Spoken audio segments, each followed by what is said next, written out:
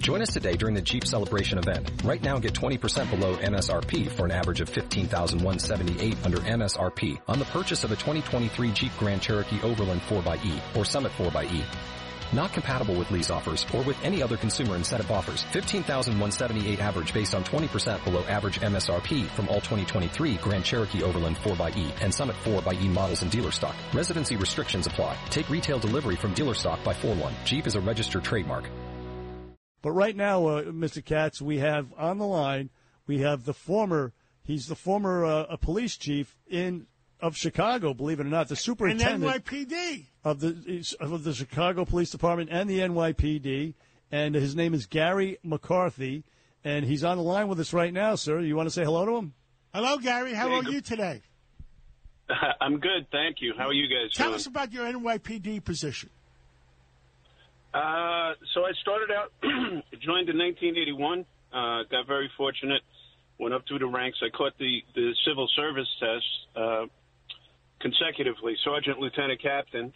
And then I thought that was the end of my career. And Rudy Giuliani and Bill Bratton came to town, and they created a meritocracy within the NYPD. And I ended up as the deputy commissioner of operations. Wow. I spent 25 years on the job. I ran New York's crime control strategy for 7 years. Pretty wild when I think back on that. Then I went to Newark. Deputy commissioner of NYPD. You did pretty well, Gary. Yeah, when I look back at it, I kind of pinch myself. I ran the Newark PD and I ran the Chicago PD for a total of 10 years. So. In Newark this morning, we had Angelo Vivolo on, and in Newark, the current mayor, what's his name? I can't remember his name. His name is Ras Baraka. Is taking down the Columbus statue. Yeah, well, he's pretty far to the left. Let's put it that way. Well, as a 28% Italian that I am mad as hell, and I can't take it anymore. Yep. Well, they did that all over Chicago also. And the Italians out here are very upset about that, too. And you know what? So am I, because it's revisionist history. People, you have to understand the context of what was going on at those times. And, they don't. They don't understand the history. It doesn't mean that it was okay if we displaced indigenous peoples, but I don't know. It's just too much to worry about. You can't impose the joke I'm telling this morning. Well, let's go to Las Vegas, take down Caesar's statue at Caesar's palace. Caesar's palace, yeah. Yeah, no, they're on a tear. It's George Washington, it's Abraham Lincoln, it's Christopher Columbus imposing 21st century standards on past centuries. Not good, not right. But either way, Gary McCarthy. Listen, we have you on the line to talk about the horrific massacre in Highland Park yesterday. Listen, they finally caught this animal, and he apparently has a social media pass. What can you tell us about that massacre yesterday, sir? Well, what I can tell you is what I always talk about when it comes to these things. The Second Amendment, I don't understand why in this country, if you're a Republican, you have to be anti-abortion and believe in guns. And if you're a Democrat, then you have to be completely on the other side of the fence. 90% of us are in between, and it should be a la carte. You don't have to swallow Republicans whole, and you don't have to take Democrats whole. But, the Second Amendment has been completely bastardized, in my opinion. First of all, it was written at a time, again, talking about the context of history, it was written at a time that we were talking about a single-shot, smooth-bore, muzzle-loading flintlock, not AK-47s. And it says right to bear arms, right? So what are arms? Arms are bazookas, cannons, and hand grenades also. But you don't see those being sold over the counter at Walmart because it's just not practical. Why on earth? Why on earth? And by the way, I was an NRA member as a kid. I grew up. My dad was a World War II Marine and an NYPD cop. And as soon as we showed any interest in the guns, he took us out. We started shooting. I was on a rifle team at 11 years old. And the NRA used to be about firearm safety. But that's been completely changed. The NRA right now is shilling for the gun manufacturers who are making billions of dollars with a B by filling up the legal and illegal market for firearms in this country because of the gaps in the law that allows the transfer illegally of legal firearms. People don't understand this, and the NRA rhetoric has it that we're going to come and take everybody's guns. No, that's simply not the case. But I don't think that it's a bad idea to not let terrorists, criminals, and people who may have mental deficiencies to be able to buy firearms. And this is not something that really needs to be debated, because the polling says that 90% of Americans believe that those are good things to do. But at the end of the day, our politicians are being held hostage by the NRA because of their money and their influence, who is shilling for the gun manufacturers, and Americans are dying as a result. Why on earth does anybody need to have an AR-15 in the United States? I just don't understand it. Well, the Russians are not knocking on the door.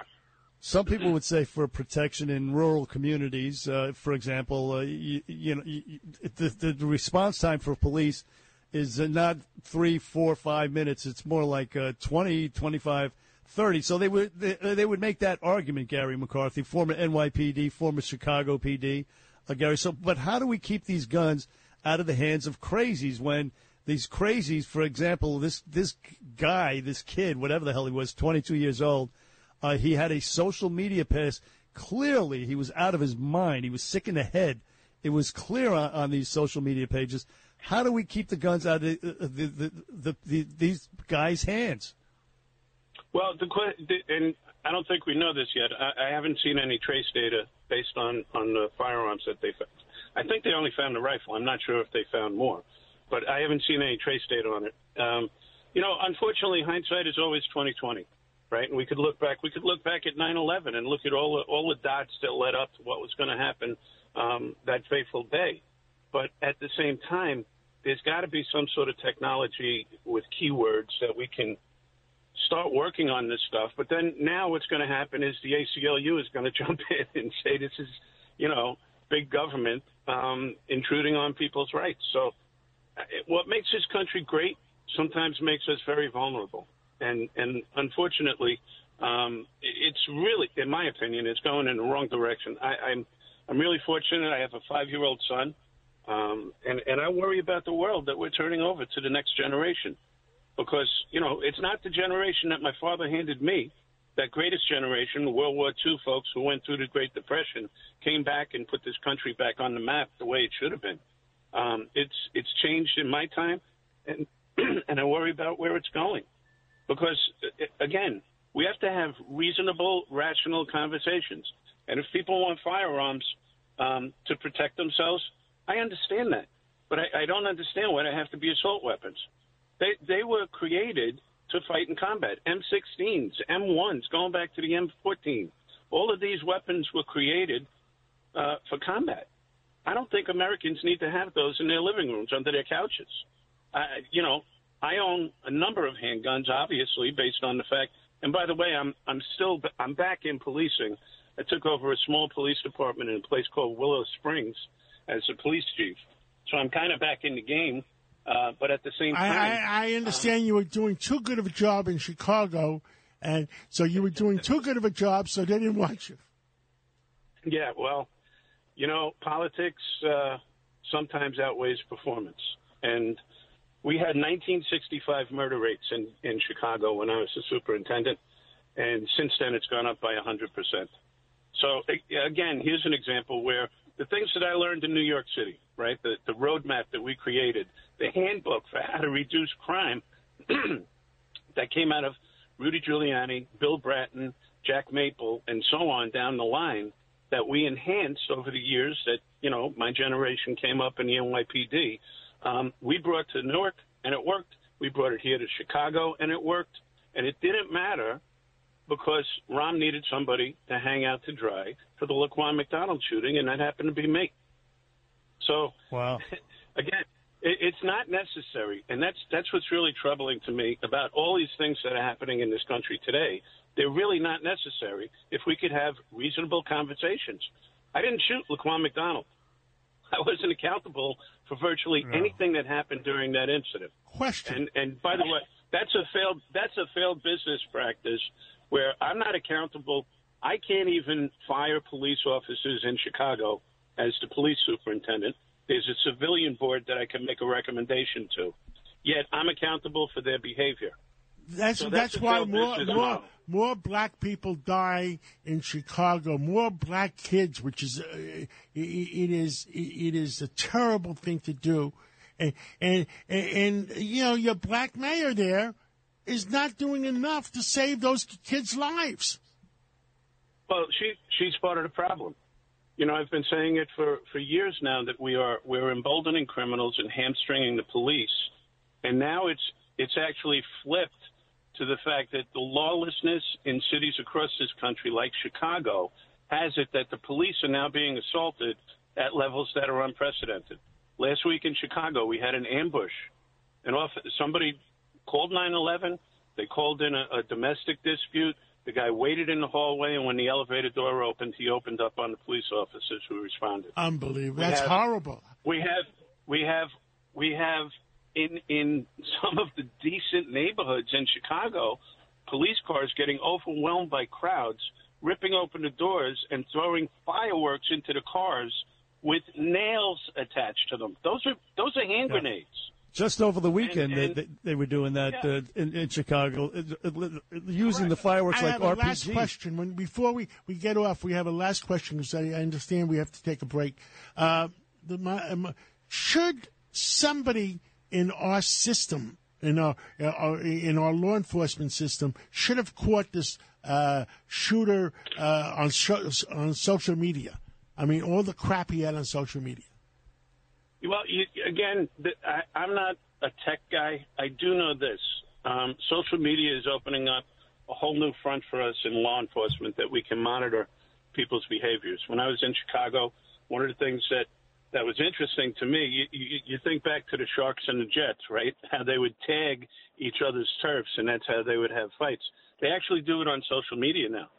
And by monitoring social media, we can intervene in some of those gang disputes. I'm sure that with the great capacity that our national security has, we can come up with ways to pick out keywords, identify individuals, and maybe prevent these things from happening.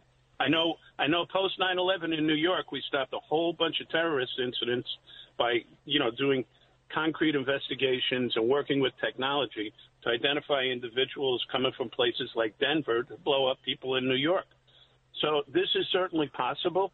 The capacity may have been limited recently based upon, some laws are being passed that are preventing law enforcement from doing law enforcement. On the very day that the lead news story in the city of Chicago was that all the carjackings, or virtually all the carjackings, were being done by kids who were 15 years of age and under. On that very day, Governor Pritzker proudly signed a bill saying that the police could not interview 15-year-olds and under. I mean, wow. day. It's insanity. It's lunacy. Nobody knows what motivates people like Governor Pritzker to sign a bill like that. It's absolutely incredible. Gary McCarthy, we were way out of time, but we appreciate your input and your insight into this horrific massacre yesterday in Highland Park. Thank you so much, Gary.